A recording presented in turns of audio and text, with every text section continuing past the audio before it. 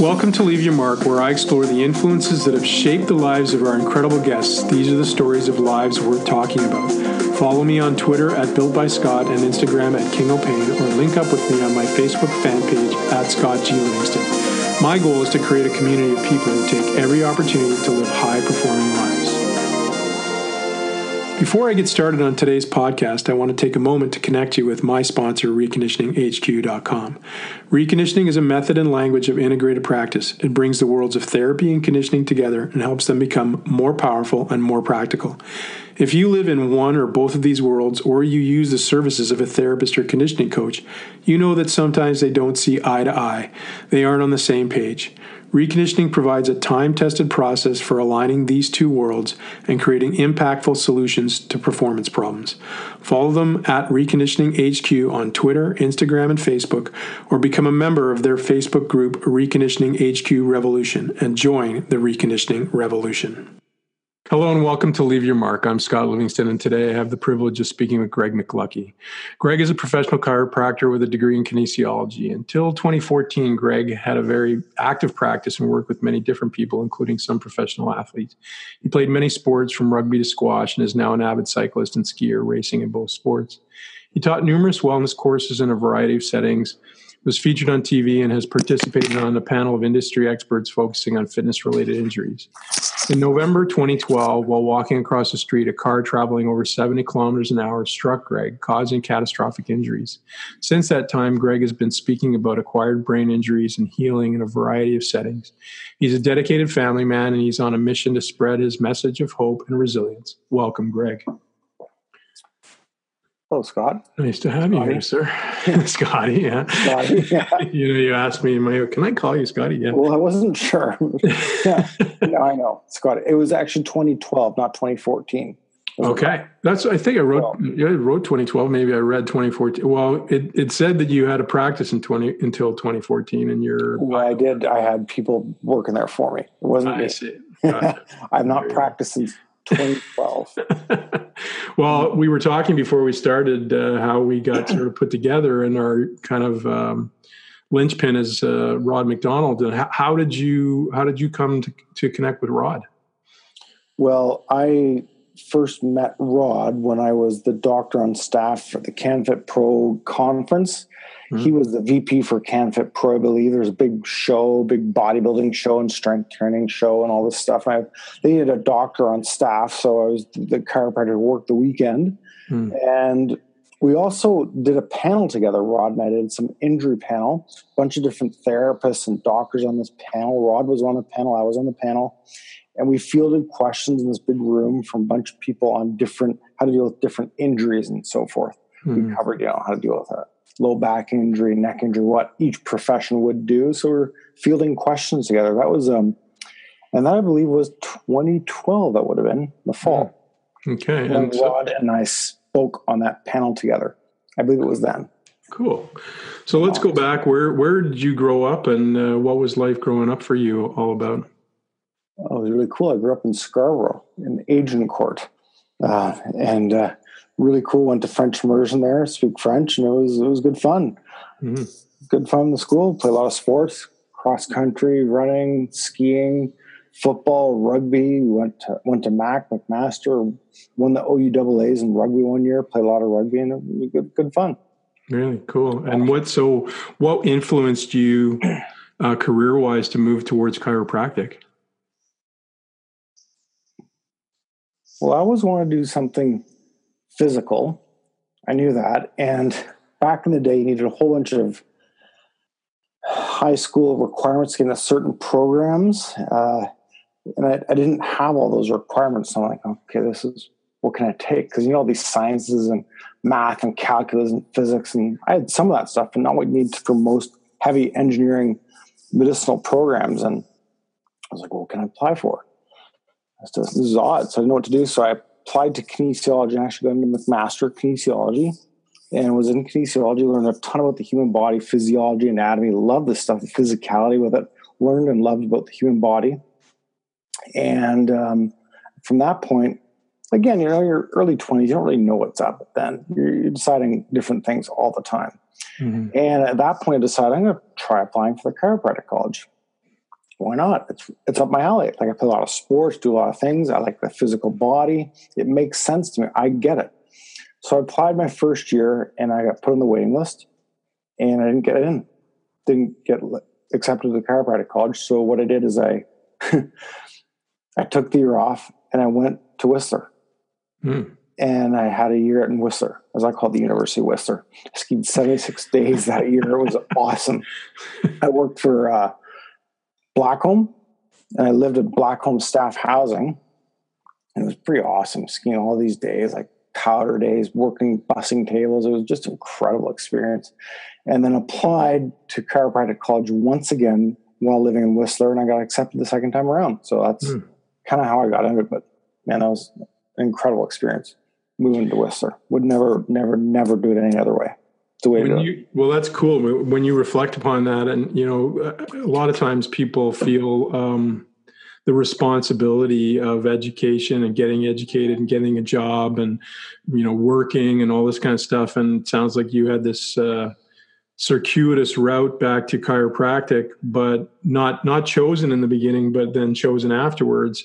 Is that something you would recommend to people, that they don't be in such a hurry to choose that pathway and instead experiment and explore and see the world a little bit? Highly, highly, highly recommend. I'll never forget, I was bussing tables at Merlin's, the base of Blackcomb Mountain, one day at this big table. I'm bussing, cleaning up the table, big, huge table. It's these well-to-do Mexican family, a man and wife and his kids, and 6, 7, 8 of them. Big table. I'm cleaning the table. And the father looks at me and asks how many days I've skied that year. And I said, I don't know, probably 30, 40, 50 at that point in time. I wasn't sure. I wasn't 100% that many. He was like, oh my God. I goes, that's incredible. I'm like, what? Here I have a J cloth in my hand. I'm thinking this rich lawyer who flew up from Mexico with his family is telling me that's incredible. He then proceeds to tell me that he was jealous of me. I'm like, what? Are you kidding me?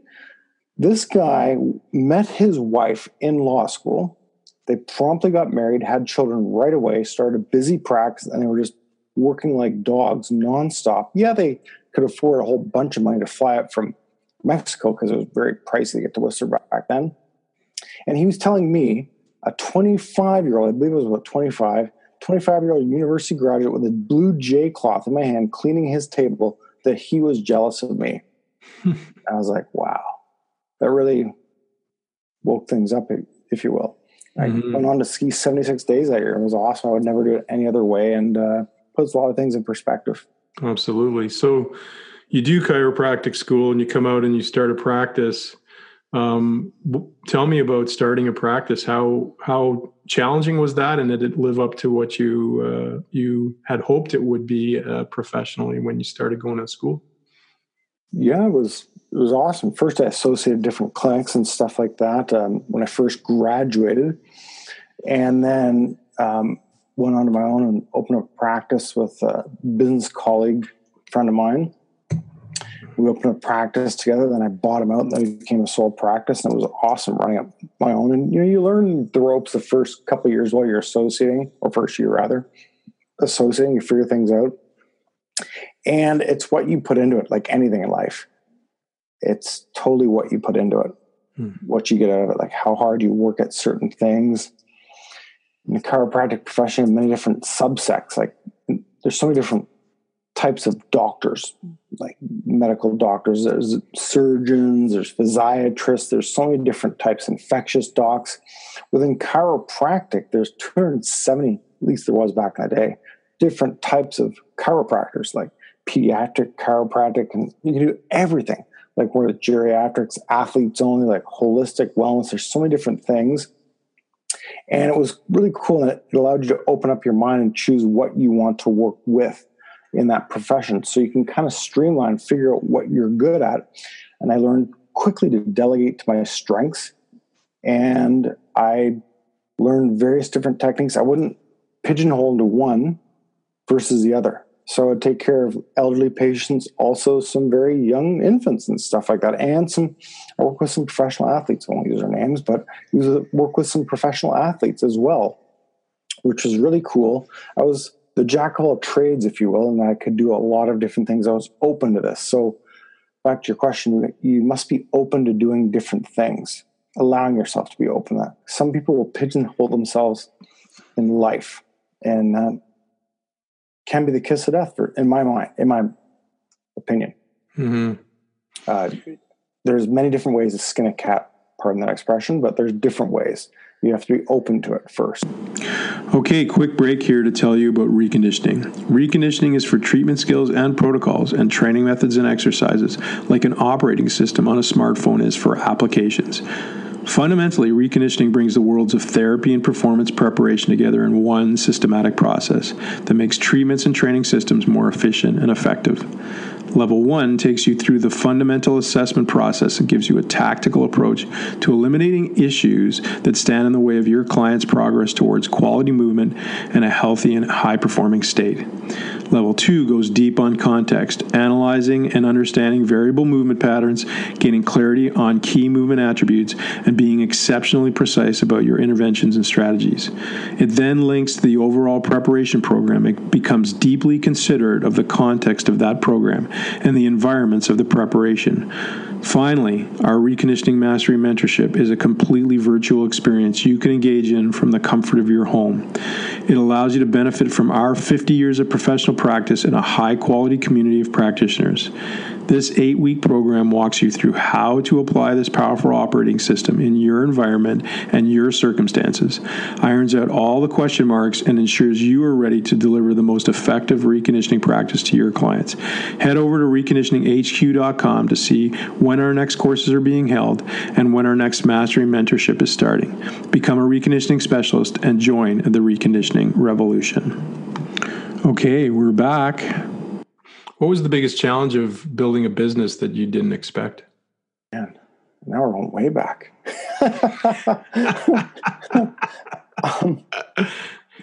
Dealing with, good gosh, figuring out the layout, like building the place. There's so many different challenges along the way. Like I physically built a lot of the office.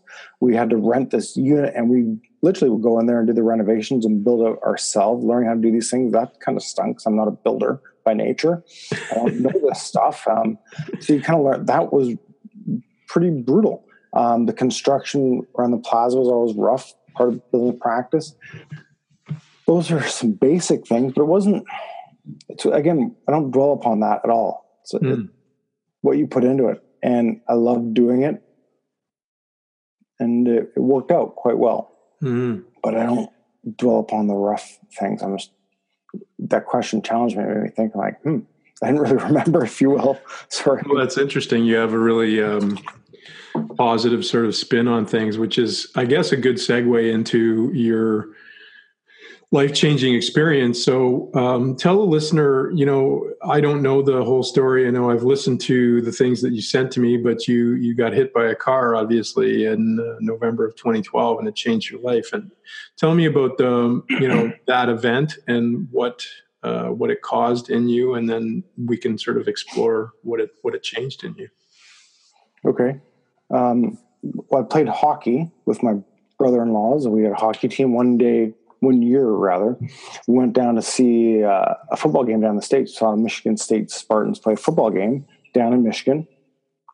And I left the game about halfway because I was really tired. And I went back to the hotel room, grabbed a sleep. And the boys were at the restaurant after the game. So I got up from my bed and I walked across the road to find them at the restaurant. That's where they were. And that's when I got hit by the car, when I was walking across the street. And I don't really recall much of that at all. The full week before, I don't really recall much. Retrograde amnesia, meaning I don't really remember what happened beforehand.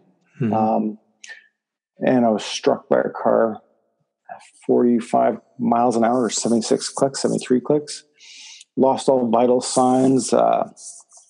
Someone was driving a couple of cars behind and saw shoes go flying, and she felt compelled to help. So she jumped out of her parents' car rather, and jumped to the scene, started doing some CPR, and got the vitals going.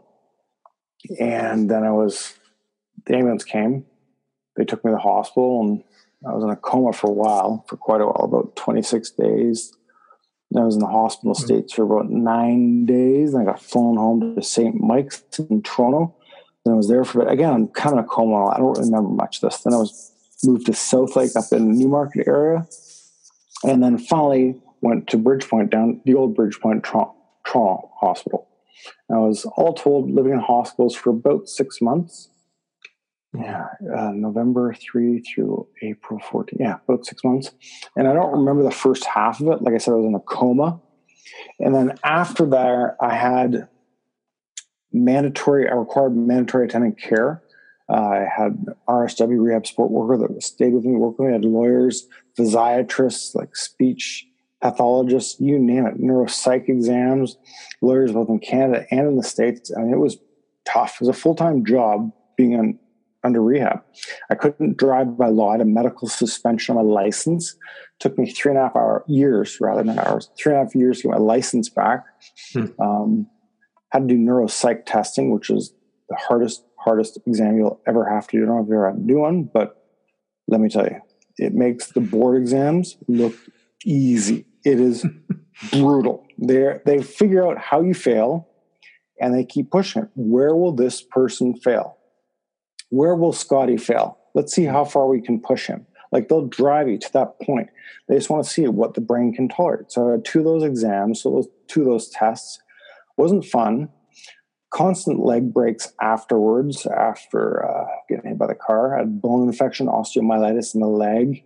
Had vac therapy and skin flap surgery. I've had multiple surgeries, about 7 or 8, 9 surgeries. I don't really know. There's been a lot. First, my early 40s kind of stunk. They weren't very good. They weren't that great. I was struck by I had just turned 41 when I got struck by that car. And it was really brutal till about 45. Then life kind of began again. So it was really cool. Wow. But yeah, that's the Cole's Notes version. I mean, Rod would tell you I could talk. So you have no memory. Like, I'm kind of interested to explore this. People almost die, and there's a lot of sort of conversation around what you experience in the almost death experience. You don't recall anything about that? You don't recall the being in a coma in some sense, or the experience of that in some way? No? Good God, no, none of it. I never saw the pearly gates. I never saw a white light. I have a bunch of medical doctor colleagues, friends and whatnot, and they said, had the ambulance arrived, you would have been declared DOA. Wow. In that the ambulance did not come. This woman got the vitals going. There were no vitals before. Vitals being like heart rate, breath. I had nothing. But I don't recall anything at all, in the least. I saw no white light. So, yeah. And you had children and a wife at that time, correct? I still have children and a wife. Yes. Yeah. Sorry, I didn't say it. No, it's all good. You had them at that time. Yeah, I did.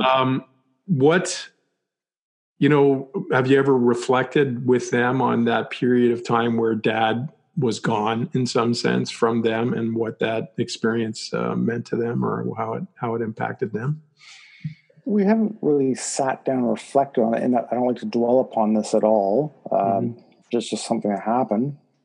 I don't view it as a hardship. I've always said it's been much harder on my wife and my family than it has been on me, by far. Yeah, I busted everything, like pretty much every bone in the body. I can't smell anymore. My balance stinks. But it's been way harder on my wife. Always at the hospital.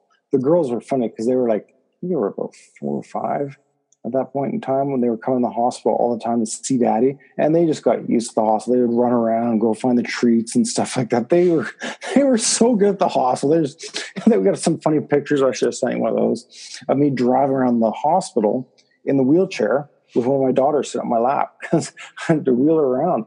And I had to use the wheelchair a lot. So, but we don't dwell upon that really at all. It's just part of life. Mm-hmm. They're such an age that it's kind of gone now. Well, it sounds like you're a very positive energy person.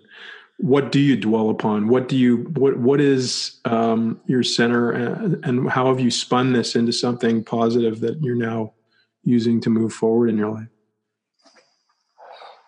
How have I used this to move forward? It's not what happens to you so much. It's how you react to it. I don't know if there's something that has just driven me towards this. I have no idea. I can't answer that really. I'm just driven. It's not what you can't do. It's what you can do. Like what can I do moving forward? I can't run anymore because my balance stinks. My leg will bust. So I race bikes now. I ride the bike a lot. I love it. I've skied for the first time again. It's great. I don't dwell upon the past at all. You can't. And can you repeat that question? Sort of my brain will go. No, that's okay. And you know what? I'm not going to repeat it because I'm going to use this moment to segue to something I do in my podcast, which is I read from a book that I discovered a while ago called The Day You're Born. And it's about, basically, it's an astrology meets numerology book. And it talks about your purpose. So you're born September 26th. Correct. And you are a Libra 8. So your purpose is to strive for spiritual and worldly balance through your actions, thoughts, and deeds. Unafraid to oppose injustice, eager to embrace the truth, and always providing a haven for those who have lost their voice and their way. I never thought of stopping, and I just hated sleeping. I can't imagine having a better life. Barbara McClintock. The Libra 8 can be obsessive, particularly when it comes to work. They may tend to analyze everyone and everything a bit too much.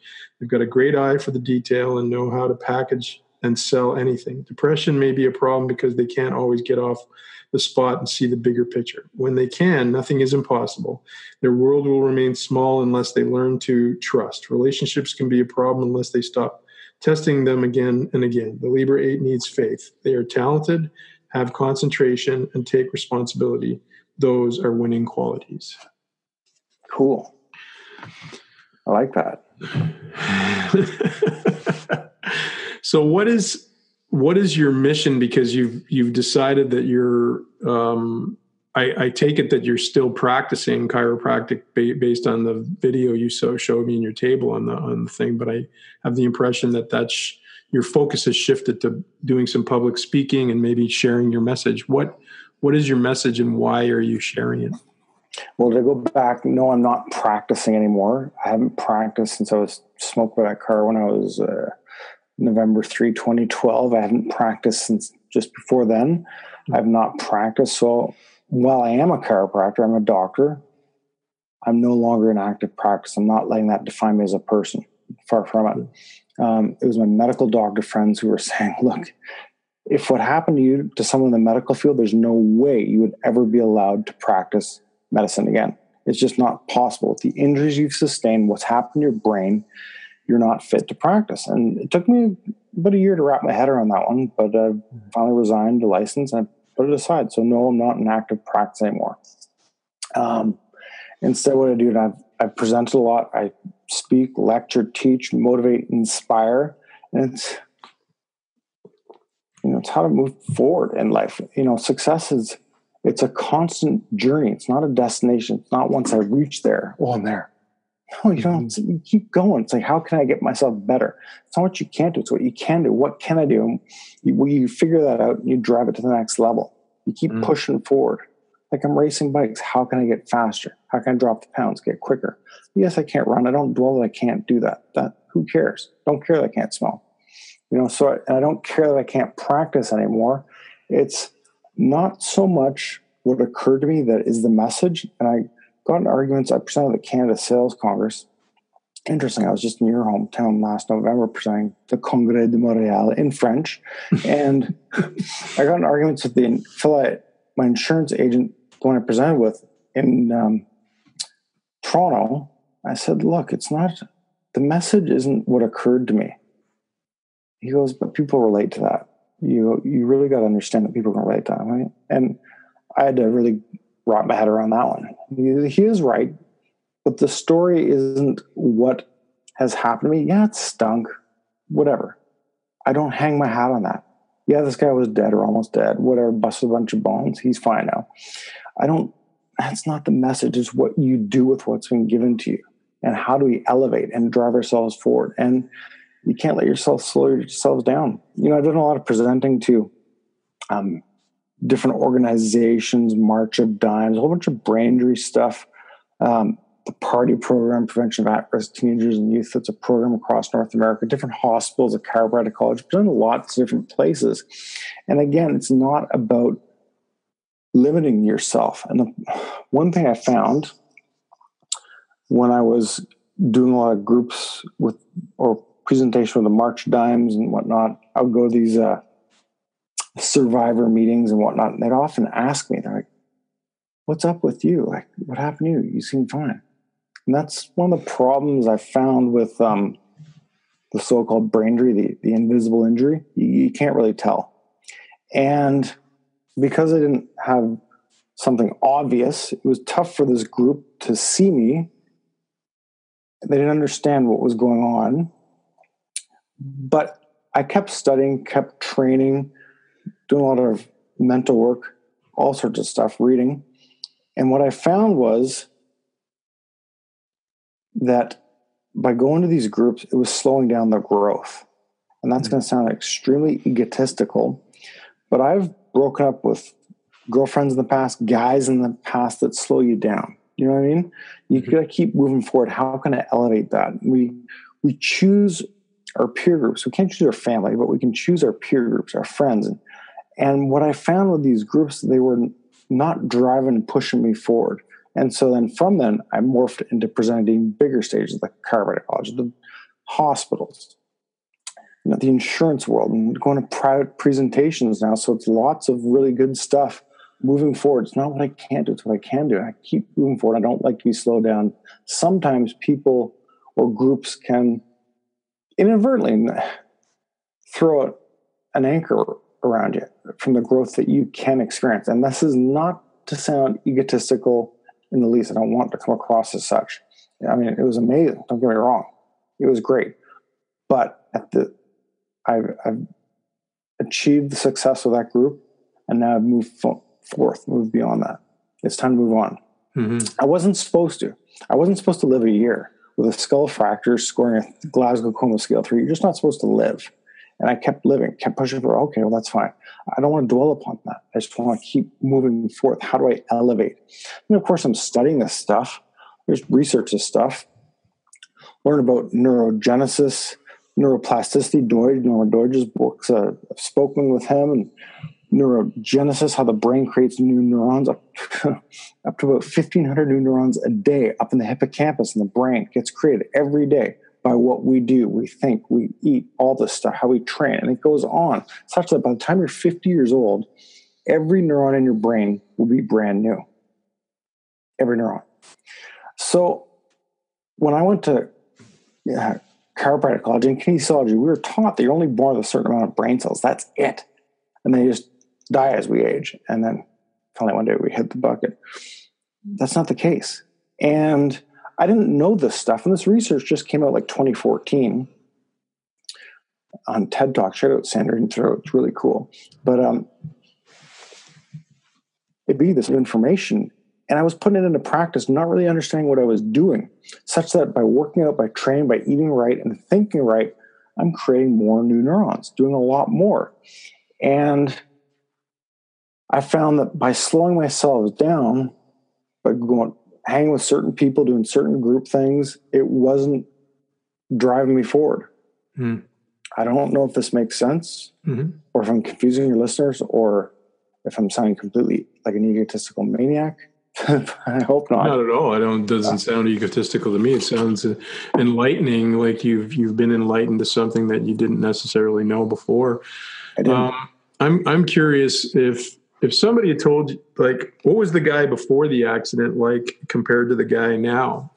Like when you looked back at yourself before you had the accident, do you think the guy before would have spoken the way you're speaking now about, don't look at what you can't do, look at what you can do? Were you that kind of can-do person beforehand, or is this something you've been enlightened through your experience? Yeah, I was like that before. Yeah. There was all these things with brain injuries, this magnitude that they write about. Attentiveness is a major issue, decision-making, impulsivity. They'll swear like banshees and whatnot. Like, it varies from person to person. I never really exhibited much of that. But back to question, my one friend noted, he goes, you were always a positive cat beforehand, but ever since getting smoked by that car, it's like that positivity took a new level. Like, it's like positivity on crack. on speed, and it has increased, if that makes sense. So that's the way I view things. Like, I've been there. Mm-hmm.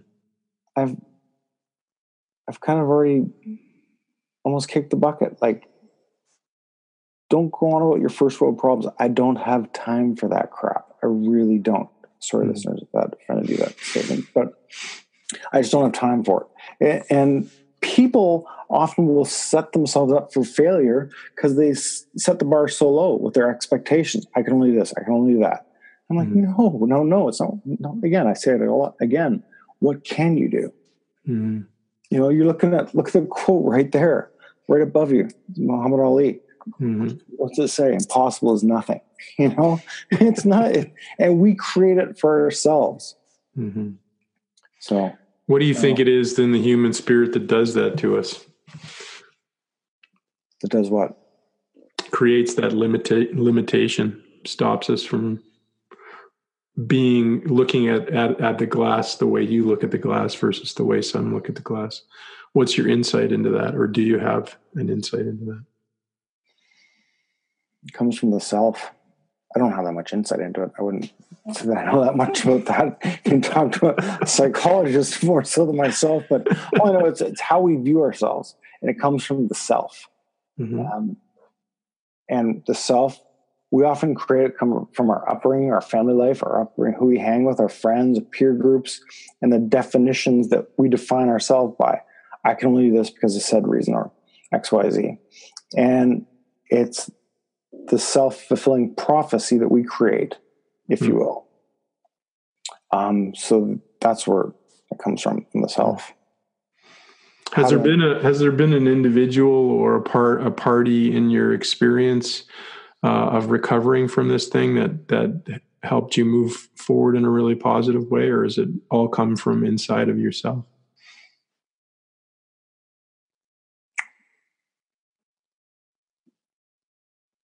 I don't know. Well, my wife was amazing being around. I had a whole support team being around me, incredible. Rehab support worker, had a whole team that looked after me when I was mangled. Like, I was in a coma, this left, right, and center, and constantly breaking limbs. My wife was incredibly supportive throughout that. She was like the good backbone to everything, support, if that makes sense. Yeah. But your question you're asking, does it come from within? I believe your first question. Well, I had asked that, yes, but I had also sort of wanted to know whether you have been influenced in a positive way by somebody, or if you self-influenced yourself through this. Like, some people draw inspiration from others and they help them through these difficult times, and other people look at it as they drag themselves through the situation. So it sounds like you've had a lot of support, but you also feel, because of your personality, you've dragged yourself through the mangled bushes in some sense as well. Thank you. You just summarized everything, my thoughts. I had incredible support around me, but you just summarized it all. And I'm just driven like that. Yeah. And I'm just driven.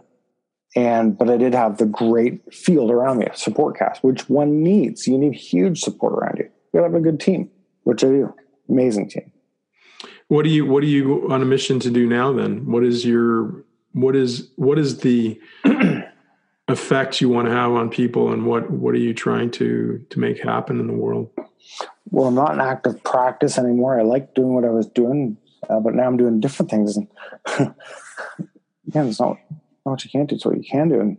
And now I can present, motivate, inspire, and help others get their best out of themselves. People often limit themselves, and it doesn't have to be that way. They can see a different way of doing things, a better way. I'm not saying my way is the only one. Forget that. No, not at all. I'm saying they can think differently. And my ideas, my thoughts are to help motivate others to be their better selves, if you will, to help inspire others. And you cycled before your injury, or you picked up cycling afterwards? I cycled beforehand, yes. Okay. And then now you've gotten back into it, and you're now doing some competitive cycling. You mentioned before we came on, you did a Gran Fondo in my part of the world in Tremblant. In Tremblant, Peloton's all in French. It was awesome. I just got back, just did that. It was just Sunday, I think, or Saturday. Yeah, just there. Well, it's interesting that you used language when you were describing it to me. Oh, that sucked, and yeah, but that was like, that's tough going up the hill and da da da da. But I'm curious, how is it that you're able to use the language of difficulty, but to transcend that into success and to feel that it's what you can do? So you can relate to the pain of it, but you can overcome it by this sense that you can do anything. I'm just curious how that works in your brain for others to feel. Like, what do you say to yourself as you're riding up that sucky hill? It's at 12%, and you're grinding out. What is going through Greg's head versus perhaps what's going through somebody else's head?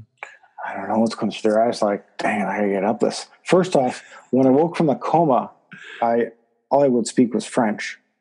Really? First words were French. I'm not from Quebec. I'm not from France. I know French, but my brain just went speaking French, and I would mutter and cuss in French all the time. And at the hospital, I was cussing in French. And so when I was racing in Tremblant, your neck of the woods, just on Saturday, the peloton's all in French. Like, you have to speak to them in French. You're getting yelled at in French. You got to yell back in French.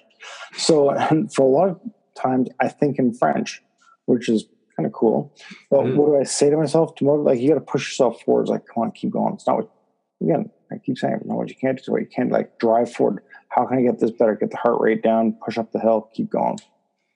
So I don't know about the others. I'm just like, man, I need some food. I'm gassed. Gassed. But I keep going, and I want to break times, race it. And I got the results from the Fondo, and I wasn't last, which is great. It was awesome. And I broke the time from last year. I'm racing 3 days up Lake Placid. We'll climb Mount Whiteface, and I'm excited for that. I want to break my time from last year, which is really good. So you constantly look forward to that. Like, how can I improve? How can I make this better? How can I do it better? What part can I really rip? In the process of doing this podcast over the last year, I've interviewed a lot of different people, and the thing that sort of always seems to resonate with successful people who've really got things dialed is this sensitivity to the difference between resonating or connecting to process, or the process of achieving a goal, versus being very focused on just the goal. And do you resonate with process, the process of getting through or growing as you go through and achieve something, or are you more of a goal-oriented person? It's kind of I'm confused somewhat with that, but in that things have changed recently. I volunteer at the hospital where I used to stay. I just volunteered, and they've actually put me on a leave of absence. They got to find something more specific to my needs, because it's not often I have a doctor on as a volunteer, and they're like, you need to be doing far more of this. They want me to be doing a lot more, utilizing my skill sets that are there. And again, not sounding egotistical, there's a lot there inside. Like, I know a lot about the human body and this, that, and I want to utilize it to the best of my abilities. And so that's been put on hold. And so I'm not volunteering right now. I also joined recently, a year and a half ago, Toastmasters in Aurora. And I just put that on hold as well. In that I've made certain gains, kind of like I was doing the March Time speaking groups. I've made some huge gains with them. They were awesome. Great with Toastmasters, great volunteering in the hospitals, great with March Dimes, all these things. I've learned a ton, but I've reached a certain level. Now it's boom. It's time to jump to the next. So it's, back to your question, you get to plateaus and forward to the next place. Where do I go next? Like, going on the route, how do I make this interval faster? How to go quicker up the climb? You constantly move forward. I don't know if that makes sense as far as the question goes, but there's no one level that I got to get to. It's like you keep pushing forward. Like, you're talking about successful people, how they set goals for themselves. Yeah, certain goals, obviously grand goals, but then you micro goal, like my month goal, my year goal, this, that, and the other. No, I think I guess it didn't mean to confuse you on it, but there's a sensitivity between setting a goal And the goal being, it's kind of an all or nothing thing versus am I connected to the goal, but also connected to the process of getting the goal. So for me, it's more of a process. Sorry to cut you off. It's not all or nothing. Forget that. It's a process. It's growth is a journey. It's not a destination. It's not one goal. Oh, I've missed. How many people do I know? Oh, that race was terrible. I finished dead last, or whatever. You know, it's a failure in their mind, and that's a crummy way of looking at it in my mind. I skied. You know, when I got to the hospital, one of the best things I ever did. This is going to sound crazy. I shoveled the driveway. The end of the driveway. A horrible snowstorm here in Aurora. We got some crazy snow, and I got outside. I wasn't in a walker anymore. Didn't have a busted leg. Didn't have a wheelchair. Didn't have the stupid PICC line and all these things, the surgeries and whatnot. And do you know how amazing it felt to actually use a shovel and pick up snow and move it? It was great. It was awesome. So that was the success right there. It's not, oh, I can't do this. And how many people do I know? I can't do this. I can't do that. And they limit themselves. You asked about it earlier. It comes from the self. I can't do this. I can't do that. I can't shovel snow. Yes, you can do whatever if you put your mind to it. There's ways to do it. You know, there's ways to do it. It's not what you can do, it's what you can do. How can you figure a way to do something different? Awesome. Sorry if you're going on a rant. I can talk. Rants are good. Last question. You will pass from this earth one day, hopefully not for a long time. How do you wish to be remembered by people? So an energetic, enthusiastic, positive, fun, loving. Awesome. Inspirational, kind of straight down to earth, straight shooter cat. You know. Awesome. That's pretty straightforward. Well, that's how I remembered. It's been very nice to go through your journey, sir, and to see what you've experienced and how you've made it a positive instead of a negative in your life. So, well, yeah. We can all do that too. Mm-hmm. It starts from within. Absolutely. Like your picture behind you, Muhammad Ali. Good one. Yeah, that's it. Well, thanks for taking time with me, sir. It's been very much appreciated, and hope we bump into each other live and in person one day soon. Thank you. Thank you so much. All the best to your listeners. Hope they got something out of it. Yeah.